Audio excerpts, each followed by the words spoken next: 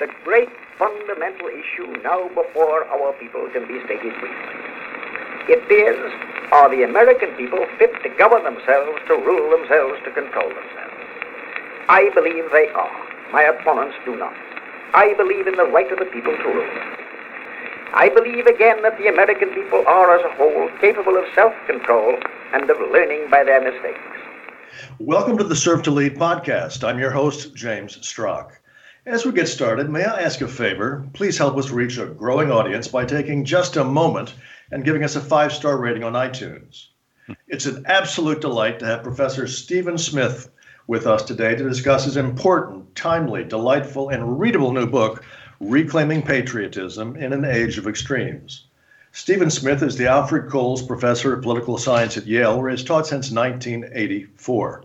His list of accomplishments would consume our entire program, so let me refer you to our friend Google for more. But let me dispel one possible misconception straight away. So many of today's academic books on history and politics are, frankly, pretty hard to get through. The authors seem to be writing for themselves or their colleagues. By contrast, Reclaiming Patriotism in an Age of Extremes manages to thread the needle, being academically well-grounded while being entirely readable for a general audience. It's a call from the heart arising from a powerful mind. Professor Stephen Smith, welcome to the Serve to Lead podcast. It's my pleasure to be here, and thank you for those very, very generous comments. Well, Professor, let's go back in time to 1933. Okay. The world remained traumatized from the unfathomable horror of the Great War that ended in 1918. Britain was the greatest empire on the planet as it had been in the prior century, and it suffered grievously. On a cold Thursday evening, February 9th, 1933, the Oxford Union Society held a king and country debate. The motion under consideration was, quote, "This House will under no circumstances fight for its king and country." The motion carried by a vote of 275 in favor to 153 opposed.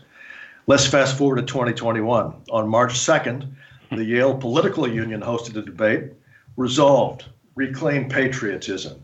Your book was a focus. You're a participant. Please tell us about that debate and what resonance you may see historically, if any, with the Oxford Union of nearly a century ago. Yeah.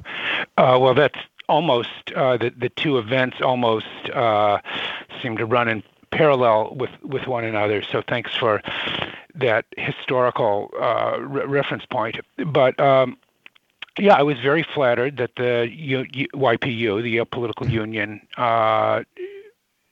were interested in hosting a debate centered around my thesis about reclaiming patriotism in my book. We had a great debate. I spoke for a short while, and then people asked questions, and then there were speeches from the different parties. The YPU is a kind of umbrella organization that covers the different parties at Yale from left to right. And people spoke both for and against the proposition, to reclaim patriotism. It was put to a vote at the end of the evening. The numbers were not quite nearly as large as that Oxford debate that you referenced, James, but the motion in favor of patriotism passed, barely, by a vote of, I believe it was 18 to 17. So I felt vindicated. I would have liked to have seen a slightly larger majority, but a majority is a majority. One vote might as well be 1,000. So I was very delighted with the outcome, and I thought it spoke well for Yale students and the YPU that the majority were ready to cast their ballot in favor of patriotism. Well, Professor, one of your early reviewers, Anne-Marie Slaughter at Princeton, said, quote, "It's a brave man who takes on the vital and necessary task of defining and defending patriotism from the left." Mm-hmm. What did she have in mind? Well, that's a good question. You'd have to ask her, I suppose. But I have to say, one of the secret pleasures I enjoyed as I was writing this book, and it's a short book, but it was one that it did take some time time to do, and it had various fits and starts. But one of the things I very much enjoyed, sort of secretly, in the course of writing it, when my colleagues or people around Yale would ask me what I was working on, or it would come up that I was writing a book defending patriotism, often the look of horror on their faces when I said such a thing, it was as if I had completely breached some unstated rule of political correctness, that how could you be doing such a thing? And I'm sort of contrarian enough just to have enjoyed that. Of course, I'm speaking very broadly. Many people were very, very supportive of the project, but I did like being something of a gadfly on this question. And now I guess I have to say the book is out. It's been written, it's in the past tense, and I guess I will no longer be able to enjoy quite the same sort of frisson of, pleasure that came from this. But it was always good for often either a conversation starter or a conversation stopper, depending on who it was. Well, let's talk about terminology for a moment. Mm-hmm. There are 4 words that are frequently bandied about with greater or lesser precision: patriotism, Americanism, mm-hmm. cosmopolitanism, and nationalism. Mm-hmm. Would you be so kind as to take us through your thoughts on each of these and how you think we should all think about them? Right. That could either spark a very long answer, which I don't want to do, but I'll give you I'll try to keep it relatively brief on this. One of the central arguments of the book is that patriotism needs to be reclaimed or claimed from 2 dispositions that are widespread in American popular culture and it needs to be able to both distinguish it from them and also, as I argue, be reclaimed from them. On the one side is our tendency, or is a tendency usually found in I would call it the elites, maybe the educated elites. It can be the business elites too, as well as the educated elites and the professoriate and people. Is a tendency towards what you've identified as cosmopolitanism. The idea that we are citizens of the world, that our allegiances are to no particular country or people, but to a kind of global or globalized humanity, that the nation states of the past, of course they still exist, but are slowly being transformed into a kind of globalized world, which will be based on open borders, free trade, all of the kind of, alphabet soup of global institutions that kind of govern so much of our life. And that has created its own, ethics and its own conception of people as individuals, once again, who maybe have allegiances to sort of global causes, which are real. I mean, I don't want to suggest these aren't real. I mean, there are definitely global causes that need attention: climate change and pandemics. I mean, these are genuinely global issues, but it creates an idea that we have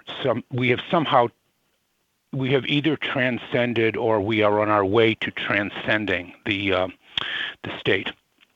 On the other side of patriotism is a view with which patriotism is frequently confused, and that is nationalism. And we've seen a resurgence of nationalism in very powerful ways throughout the world at the moment, in all kinds of places: China, Russia, Hungary, Brazil, the U.S., you name it. Nationalism is an extremely potent and powerful political force, but it too, I want to argue, is very different from patriotism. They grow out of common roots, or a common root to be sure, but they move in different directions. And one of the arguments I make throughout the book is that while patriotism speaks a language of gratitude and loyalty, nationalisms invariably, and I use that term advisedly because it suggests a kind of determinism, but I would say sort of invariably morph into languages of anger, resentment, contempt, and fear of others.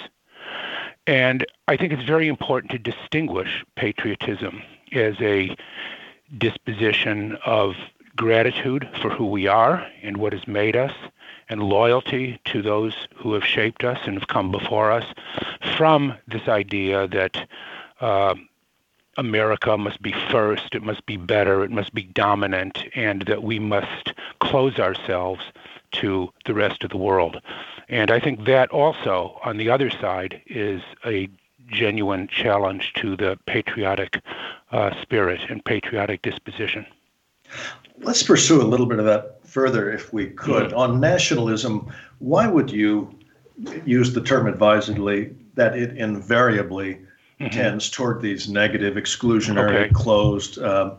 Why is that? Can that be? Good. I mean, because one more question as you think about that. I mean, you've got, of course, nationalists. We can look at evil ones. I guess Hitler is a sort of nationalist and so on. On the other hand, Gandhi was a nationalist. Yeah. I mean, how do you sort that out for us? Yeah, no, that's absolutely right. And one of the things I do in the book is I give a kind of genealogy of nationalism, the various phases that it's gone through.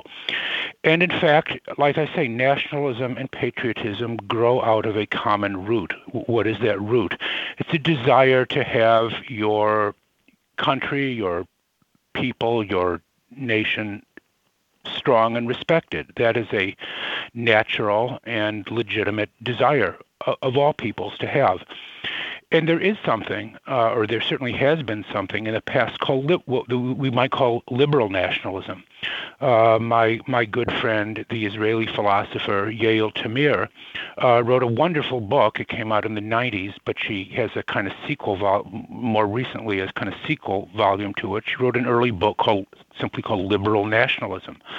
She's an Israeli scholar when nationalism is very important in the establishment of Israel, its story. And of course, the world was full of people we might call liberal nationalists, particularly in the 19th century. Abraham Lincoln, Mazzini in Italy. You know, the creation of the modern world of nation states went hand in hand in many ways with the relation between nationalism and democracy. So these were areas where, nationalism hasn't entirely morphed into, you might say, its kind of evil twin.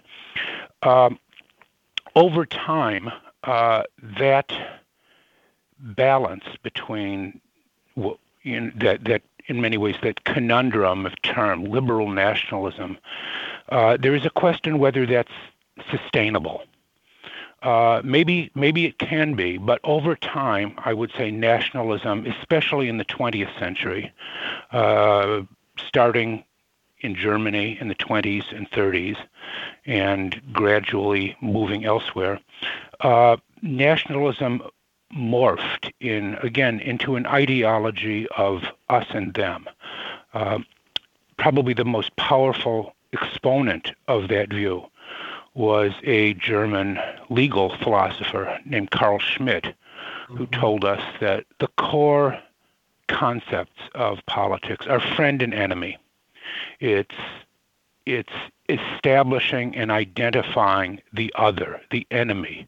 We might call it the existential enemy who poses the threat to the unity of your nation. Those enemies were initially determined to be, foreign enemies, but invariably, what is determined to be foreign enemies become domestic others.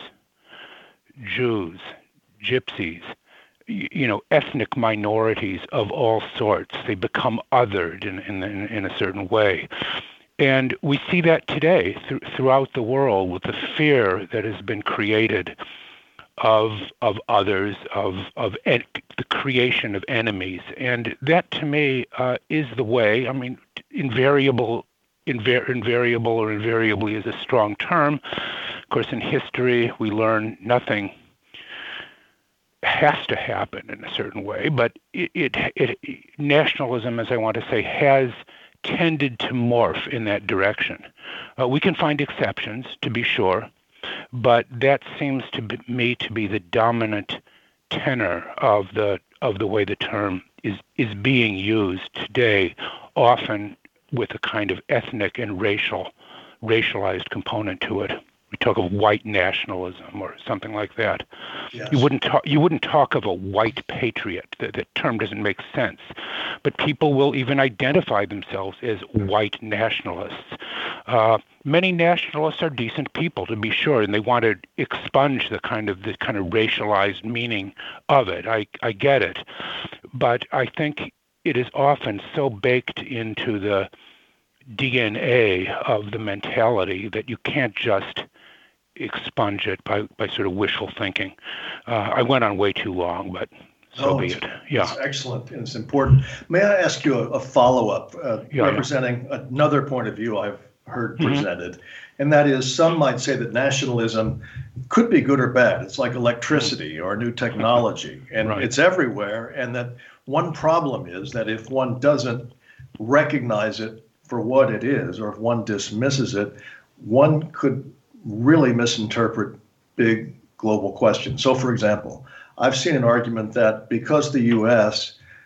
has not understood or appreciated nationalism so much in recent years, that may have been one of the reasons why we went into Vietnam, because we didn't grasp the power of their nationalism and misinterpreted it. How would you respond to that? Well, I completely agree with that. I mean, I think that's absolutely on target.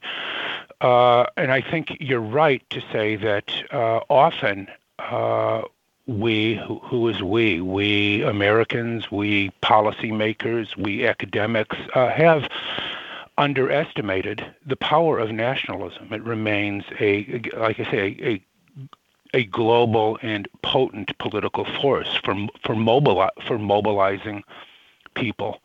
And in many ways, it seems ironic, some of the shrewdest users of nationalism have been communists. I mean, yes. which is an odd thing, because officially Marx's theory is anti-nationalist.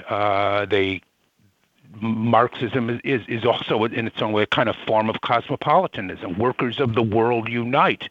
That's its famous slogan. It is something that is supposed to transcend nations and unite people on the basis of class. And yet when communists have come to power, they, of course, realize that nationalism is a very useful tool for maintaining order, maintaining power. And when you look at the way nationalism was used in Russia, in China, in Vietnam, you mentioned, but in many communist regimes, nationalism has been a very, very powerful tool of political control and mobilization. People will mobilize around the nation in a way that so far they don't mobilize in the same way around issues of class. That, from a social science point of view or from a Marxist point of view, is very embarrassing. Why they want people to organize on class, and yet the nation seems to be a far more, again, a powerful incentive for mass mobilization. And communists came to realize this and use it very effectively. Stalin certainly did when he was facing Hitler's nationalism in 1941. Oh, yeah. Well, let's talk for a moment about the elites a little more, and about elite exhaustion and demoralization. I started by referring to this example from the 1930s. And today there's a sense among some, and I'm using these terms, I won't put quotes in every part of the sentence, one might, but that so-called elites of the U.S. are disconnected from the country. They tend not to serve in the military or other national service, despite having been granted the extraordinary privilege of having the country dedicate our most privileged and valuable educational resources Many seem to believe that they're not privileged, therefore don't owe anything back, and often see themselves as victims or even as oppressed. What's going on? How serious an issue, or is it serious at all? You're sitting at Yale for this country.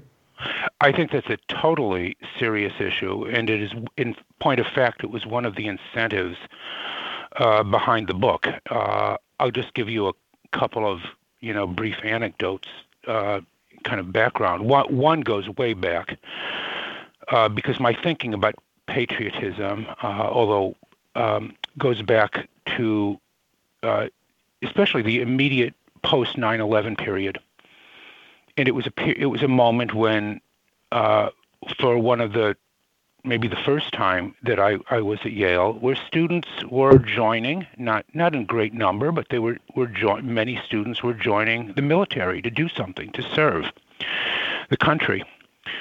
It was in that time frame that ROTC was brought back to the campus. There was a spirited debate on the faculty about whether to readmit it, but it was brought back. And today we see a lot of students in ROTC uniforms here on campus. And I began thinking about patriotism in this context. What should students, when we talk about what we owe our country, what should students learn about that? It didn't seem like they were learning anything about that. In fact, they were learning about everything but that. So that was one strong incentive for writing the book that I did. The other sort of anecdotal thing that I began to notice, just casually, you might say, I go to a lot of Yankees games. I'm a huge Yankees fan. We have partial plan tickets. We go to the ballpark all the time.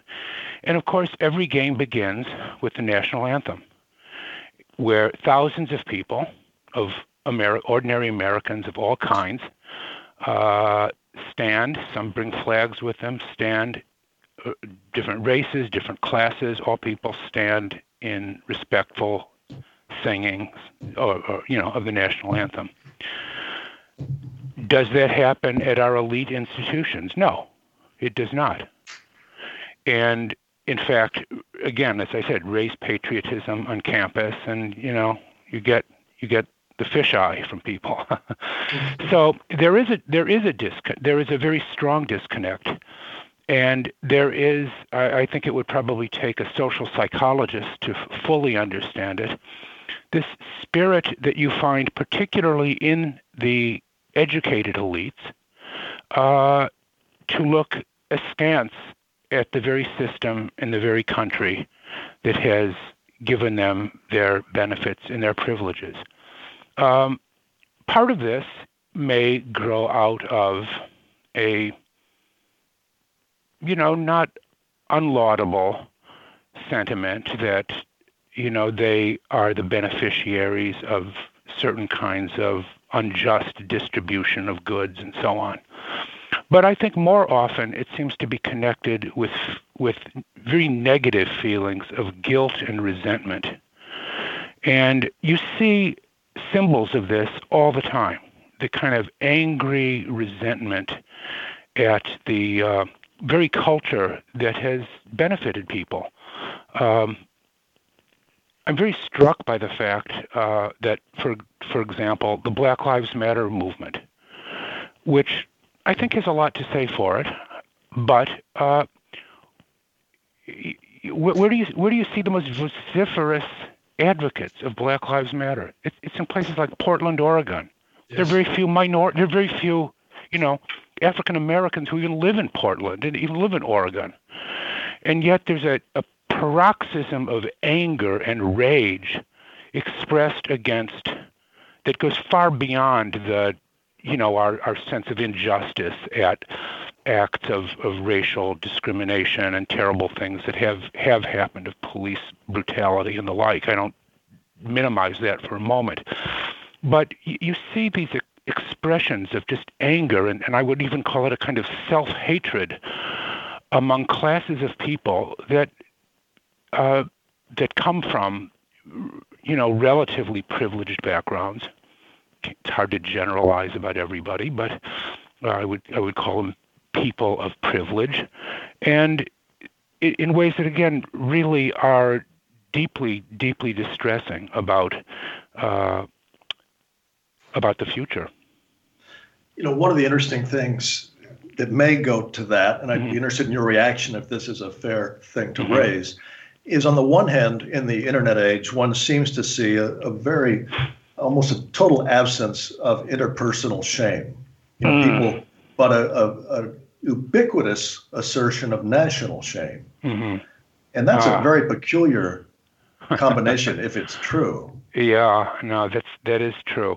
I mean, one of the arguments I make about patriotism in the book is that patriots or patriotism is on the positive side, on one side, inspired by feelings of pride and gratitude. Pride in your country and its achievements, gratitude for what it has done, both for you and for others. But pride and gratitude have a flip side as well. Shame and shame of shame. We are shamed, or we at least should be shamed, by acts of injustice and our failures to live up to our ideals, and for that reason, patriotism, I argue, can be self-correcting and should be self-correcting.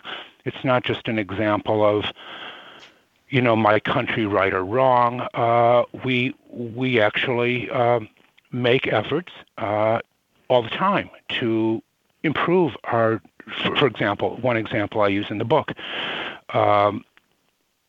We was the effort to recognize Congressional Medal of Honor winners who had been overlooked in the past, deliberately overlooked because of their race, and the attempt to expand and to expand who counts as part of the national family, and to expand that, I think, is part of the self-correcting mechanism that is built into a kind of patriotic disposition, and is in many ways the kind of flip side of this sense of gratitude and pride. And I'll leave it at that. Well, and if one just to take that a little further, if one feels or expresses a sense of national shame, that tends to be also liberates one from any accountability, right? It's to feel a shame for things that were done in the past that one can't necessarily affect directly means a lot less than internalizing it and doing something about it today. And part of that would have to mean keeping the system working that makes all the good parts possible. Yeah.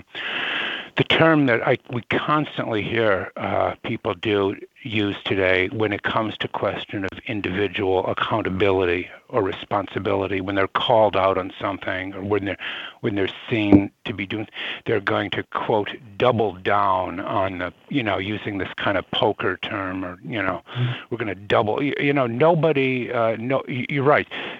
There's shame at the national level, but individuals are left unaccountable, and that's a disgusting state of affairs, I think. Well, let's talk a moment about history, if we could. Okay.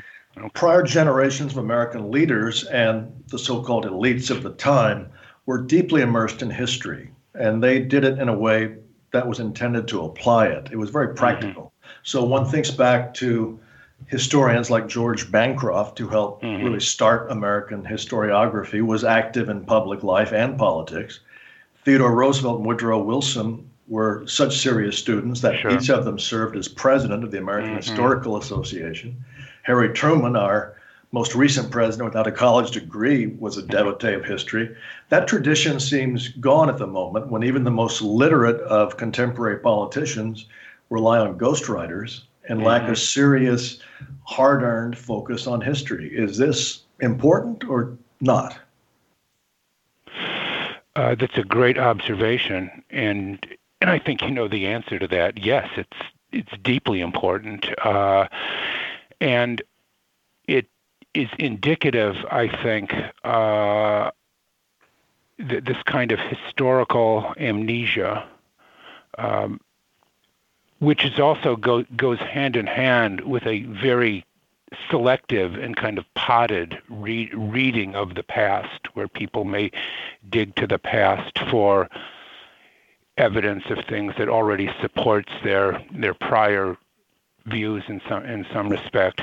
But in many ways, in our broader public culture, as in the universities too, I mean, this is where people come to be educated, presumably.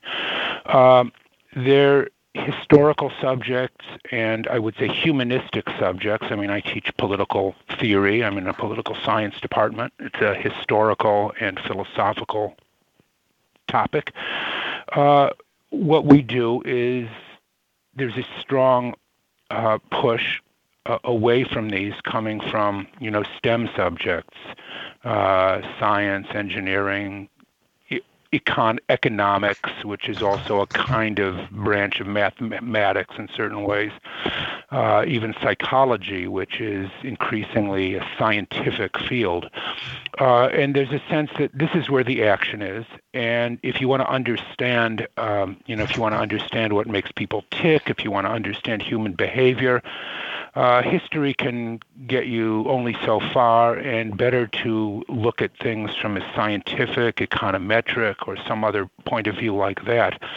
And I think, the society depends. I mean, we do depend to such a considerable degree on experts in certain fields. Look, we're in a pandemic. We need medical experts to help us understand this. We have an economy. You need economists to, as flawed as they are, you need economists to, chart up policies in this.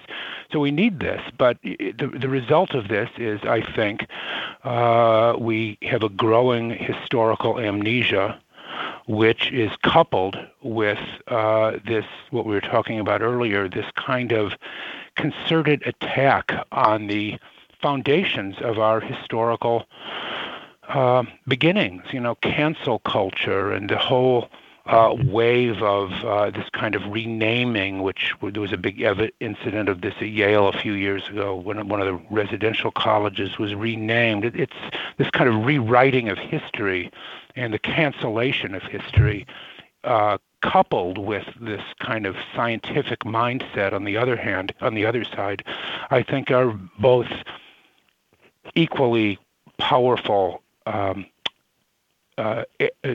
adversaries to a real historical appreciation of where we are, if I can use Lincoln's phrase, where we are and whither we are tending. What would you say to people who would contend that, I believe Eli Yale was himself a slaveholder, and why, other than the fact that Yale is a worldwide brand and reputation, why shouldn't Yale's name be changed? Well, I'm sure there are people who think that. The debate of I think it was about 5 years ago now was over John C. Calhoun, who was a Yale graduate and one of the at that time 12 residential colleges was named after him. And there was a big debate on campus about renaming of Calhoun College, which was renamed. I teach a course on Abraham Lincoln. I am no fan of Calhoun. In fact, Calhoun is one of the villains of he's one of the villains of my class. So I am by no means a friend of Calhoun. And I should also say, even though I sort of was initially opposed to the renaming, I've come to think I've come to support it. I think it was probably the right thing. But the question you raised quite legitimately is, of course, once you start going down that street, where does it end? Nobody is pure. One of the things you learn from history, welcome to history. Nobody is pure. Everybody has done or said things that, when looked at by the standards of today, are questionable, so does that mean, as in the case, for example, of this insane decision by the San Francisco Board of Education to rename schools named for Abraham Lincoln, and Dianne Feinstein, she apparently fell afoul of something that had to do with the Confederate flag, I believe. Nobody is pure. I think you can make distinctions. I think there are reasonable distinctions to be made. It doesn't mean you can't rename anything. For example, I strongly support renaming military base. I didn't even realize there were military bases named for Confederate leaders. I mean, for people who took up arms against the Union to have their names in a U.S. I think it's outrageous. It was outrageous. So I'm not opposed to that, but we really have to. I think you can make reasoned distinctions about what. People will disagree, but I think you can have a reasonable conversation with people about what fits in within a renaming or culture. Let me ask you a real basic question. You're dealing with these amazingly talented people in every level at Yale, mm-hmm. and people who are taking these ahistorical approaches, mm-hmm. and they're doing it based upon thought and mm-hmm. great deliberation. What do they think about the future? Does it cross their minds that in 20 years, 30 years, 40 years, people will look back and think that they were entirely deluded too? Right. No, that's a great question, and I have raised that, kind of in one form or another with students, but I always have to remind myself. It can be very frustrating, but I do have to remind myself that these are still kids. They're very smart, but they have very little experience. They have very little experience of the world. And, they think everything in the world should conform to our own current point of view or their own current moral views on this or that. And you just have to I know I was the same way then. I was a college student in the kind of tail end of the Vietnam War period, and I was equally full of, self-righteous moralism and so, of the kind. It just sort of goes with the territory in a way, and part of being a teacher. You can sort of enjoy that, but you have to, hopefully educate them about exactly educate them about their own parochialism. Let me ask you a question. They think everybody in the past was prejudiced and parochial except themselves. Exactly. And they're somehow free of it, and you just have to show them, people in the past knew a thing or two as well, and you may not. Yeah. Well, go ahead. And to your point, young people are young people with all their glory and limitations. At the same time, one thing that's very different, I would think, than when you came of age or I came of age, is that today, for example, the recent case of Donald McNeil at the New York Times, who lost a heralded career after 40 years. I read about that. Yes, because a very young person, in this case, a high school-age person, mm-hmm. Made comments that went into the social media melee, and all of a sudden this guy's gone. And part of the reason he was gone is because the editor of the paper didn't make the decision, rather said that, in effect, pretty directly said, McNeil, mm-hmm. you're not playing to the newsroom, mm-hmm. which is meaning, in effect, the older generation had turned over to the younger generation some kind of, I'd say, heckler's veto. There's probably a new mm-hmm. word for it. Yeah. And so it's also being powered by a generational turnover, and then underneath that is one more factor that might be seen. That's a different ethnic mix among the generations. So when you put all that together, what do you see? No, you see a capitulation of those at the top who don't want to be seen as behind the curve, and they want to see themselves as au courant, and they end up just capitulating to the noisiest and angriest voices out there. The other example of that, which was just sickening, was that story the Times ran last week about what happened at Smith College. Yes. And how, these workers at Smith, I think they were custodial workers or maybe campus police, were just victimized by these students. And, I want to say it wasn't the students' fault per se. It was the administration's fault for not calling this out, calling it for what it was.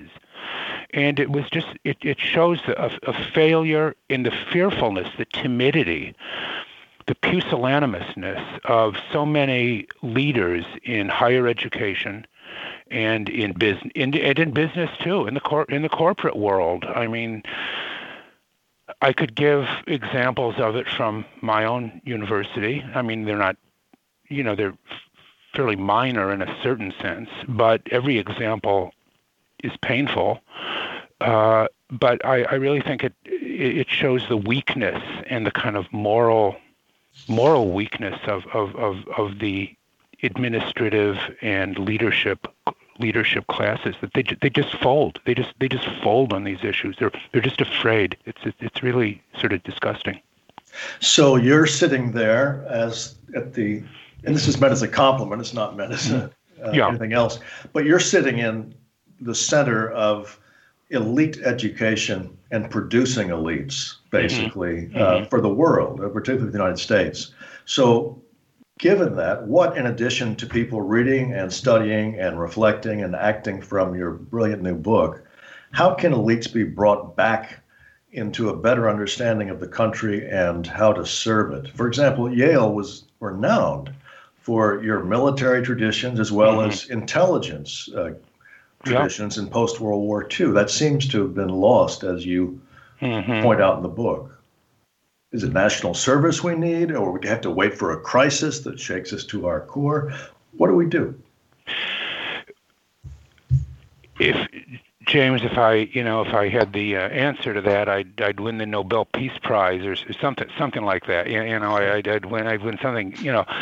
I don't have an answer. I wish I did have an answer to that. One of the things, I mean, this has been discussed in many quarters, but one of the things I endorse in my book, in the last chapter, is a plan or not that I have a plan, but I endorse the proposal for some kind of national service. One of the problems is, we live in this vast country, 300 million people from different areas. We don't know each other. We just don't know each other. And when you don't know each other, you're in an age like this, you're liable, not only you don't know other people, you're liable to think the worst of them in some way. The internet, maybe this is exacerbated by the internet and other things like that. Something that would bring young Americans into touch, into some kind of contact with people very unlike themselves. They go to college, but they end up sort of meeting just people who are sort of like themselves.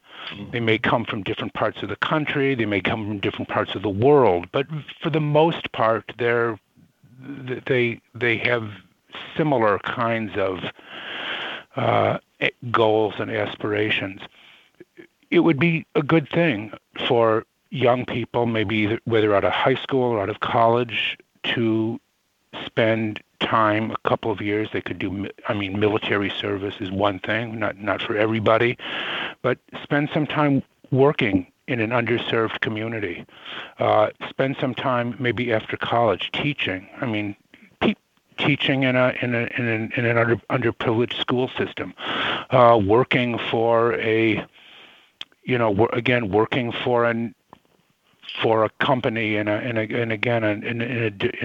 disadvantaged part of the country.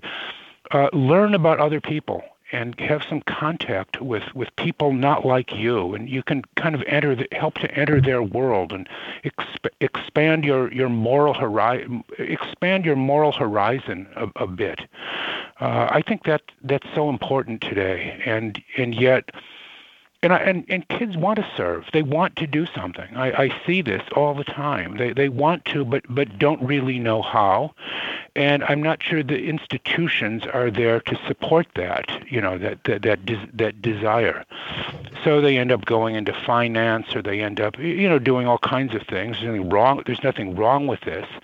But if they had some greater incentives and possibilities of serving in a way, I think you would find a lot of young people want to do that. I'm optimistic about young people. I really am, but I really think that we need to find ways to channel their energy and their passions into things that are nation building.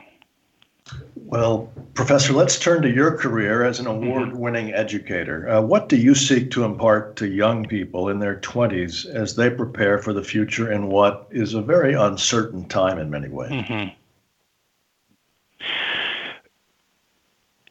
Thanks for that question, and in some respects, it's sort of the most difficult of all. What do I want to? What do as a teacher? It's very hard to know. It's very hard to know what people are taking from you and what they will take away. I want to give them. I mean, I teach. Most of my teaching centers around. I guess what we used to still call in some ways, the great books of the Western tradition. And I try to impart to them a sense of what it means to read a great book, to take it seriously, and to live with it, and to really live with it, to make it part of your mental furniture, not just for the duration of a class, the 13 weeks of a semester, but hopefully for the rest of your life, and live with it, internalize it, to see the world, help you see the world through the lenses, whether it's Plato or Tocqueville or any of the great political philosophers that I teach from time to time. So I don't know if that's patriotism, but it is trying to, once again, I think give people a deeper sense of history, and give people, broaden their moral imagination by showing them that the most serious people have thought deeply about the problems we encounter, and that we still have a lot to learn from them. Well, one of the things that people of accomplishment such as yourself gift to young people is your example. And so on their behalf, I'd like to ask you, what would you tell the 20-year-old Stephen Smith if you could sit him down today? Well, if I saw that kid again, he would probably not believe that we were the same people. When I was 20, if I thought I was going to have a job that would require me to have homework for the rest of my life, I would have said no way. That's not for me. So the thing is, life is uncertain, and we never know. I mean, here's what I've often told: we never know. And this is what happened to me, really, when I was about 20, probably 19 or 20. You walk into a class. I walked into a class, a kind of introduction to political theory. I think at that time in my life, I'd never heard the word. I may not have ever heard the expression political theory. I didn't really know what it was. I think it just sounded cool, take political theory. And at the end of the semester, I still wasn't entirely sure I knew what political theory was, but I knew one thing, that was for me. That's what I wanted to do. And it was just kind of accidental. I didn't have any prior plan to do this, but something shapes your life, and you never know what that will. You never know what that will be. And I tell students, I'm advised freshmen, other students. I tell them, you never know, what class you walk into that might shape the rest of your life.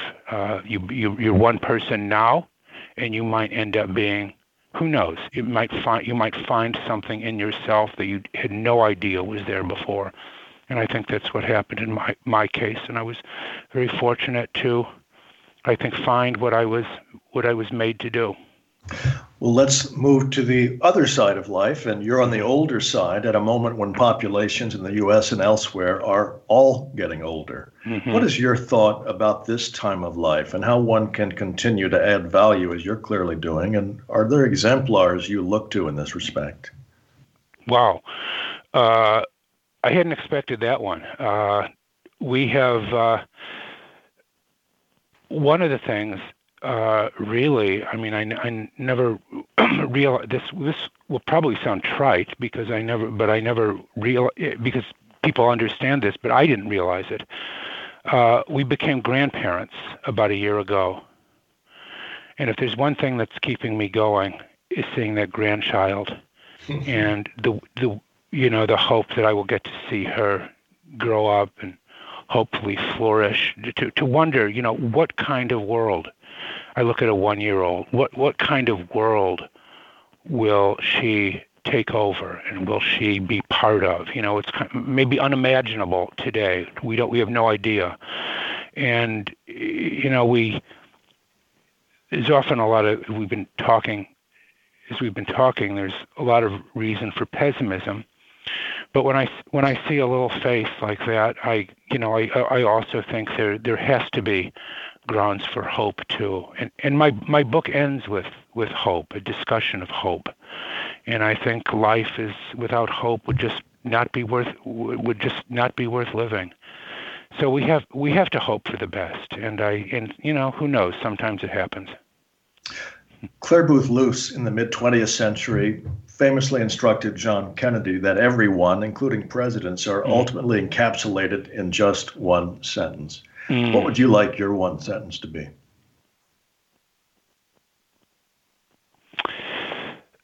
I've thought about that from time to time. It's a sentence that comes from the philosopher Spinoza, and it's probably not so important to this group. I a number of years ago, I wrote 2 books on the philosophy of Baruch Spinoza, a 17th century Dutch Jewish philosopher, excommunicated, very, very interesting, and eccentric and in person. And there's one sentence he wrote in his great book called The Ethics that comes at the very end of the book, and he says, "All things excellent are as difficult as they are rare." And I've always thought that was such a beautiful sentence.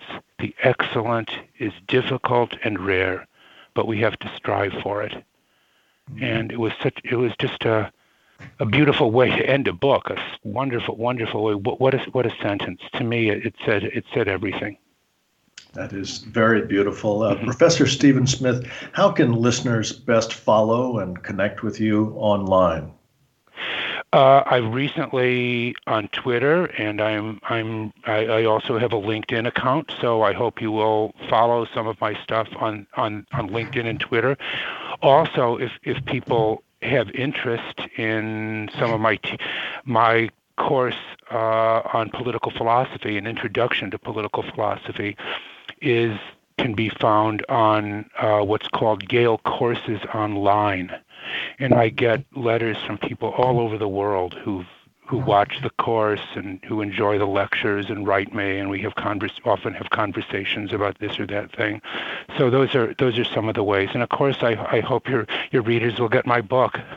Absolutely. And with that, thank you so much, Professor Stephen Smith. It's been an absolute delight to have you with us, and thank you for your service and leadership, and congratulations again on this wonderful new book, Reclaiming Patriotism in an Age of Extremes.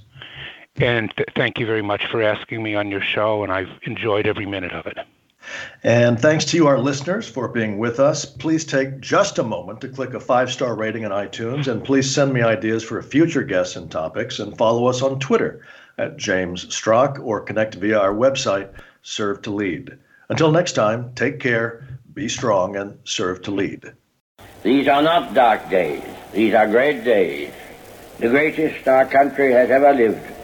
And we must all thank God that we have been allowed, each of us, according to our stations, to play a part in making these days memorable in the history of our race.